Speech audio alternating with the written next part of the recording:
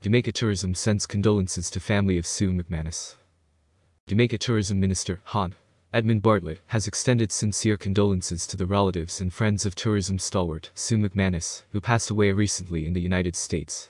Sue went beyond the call of duty to promote Destination Jamaica and played a pivotal role in promoting resorts and attractions across the island. McManus developed a strong reputation as a public relations expert in the tourism industry. She worked with several leading global public relations firms which work closely with the Jamaica Tourist Board in promoting Destination Jamaica. I am quite saddened at the passing of Sue McManus. She was indeed a stalwart in the tourism sector who went beyond the call of duty to promote Destination Jamaica. She played a pivotal role in promoting numerous resorts and attractions across the length and breadth of the island, which would have contributed to the impressive flow of visitors to our destination over the decades, expressed Bartlett.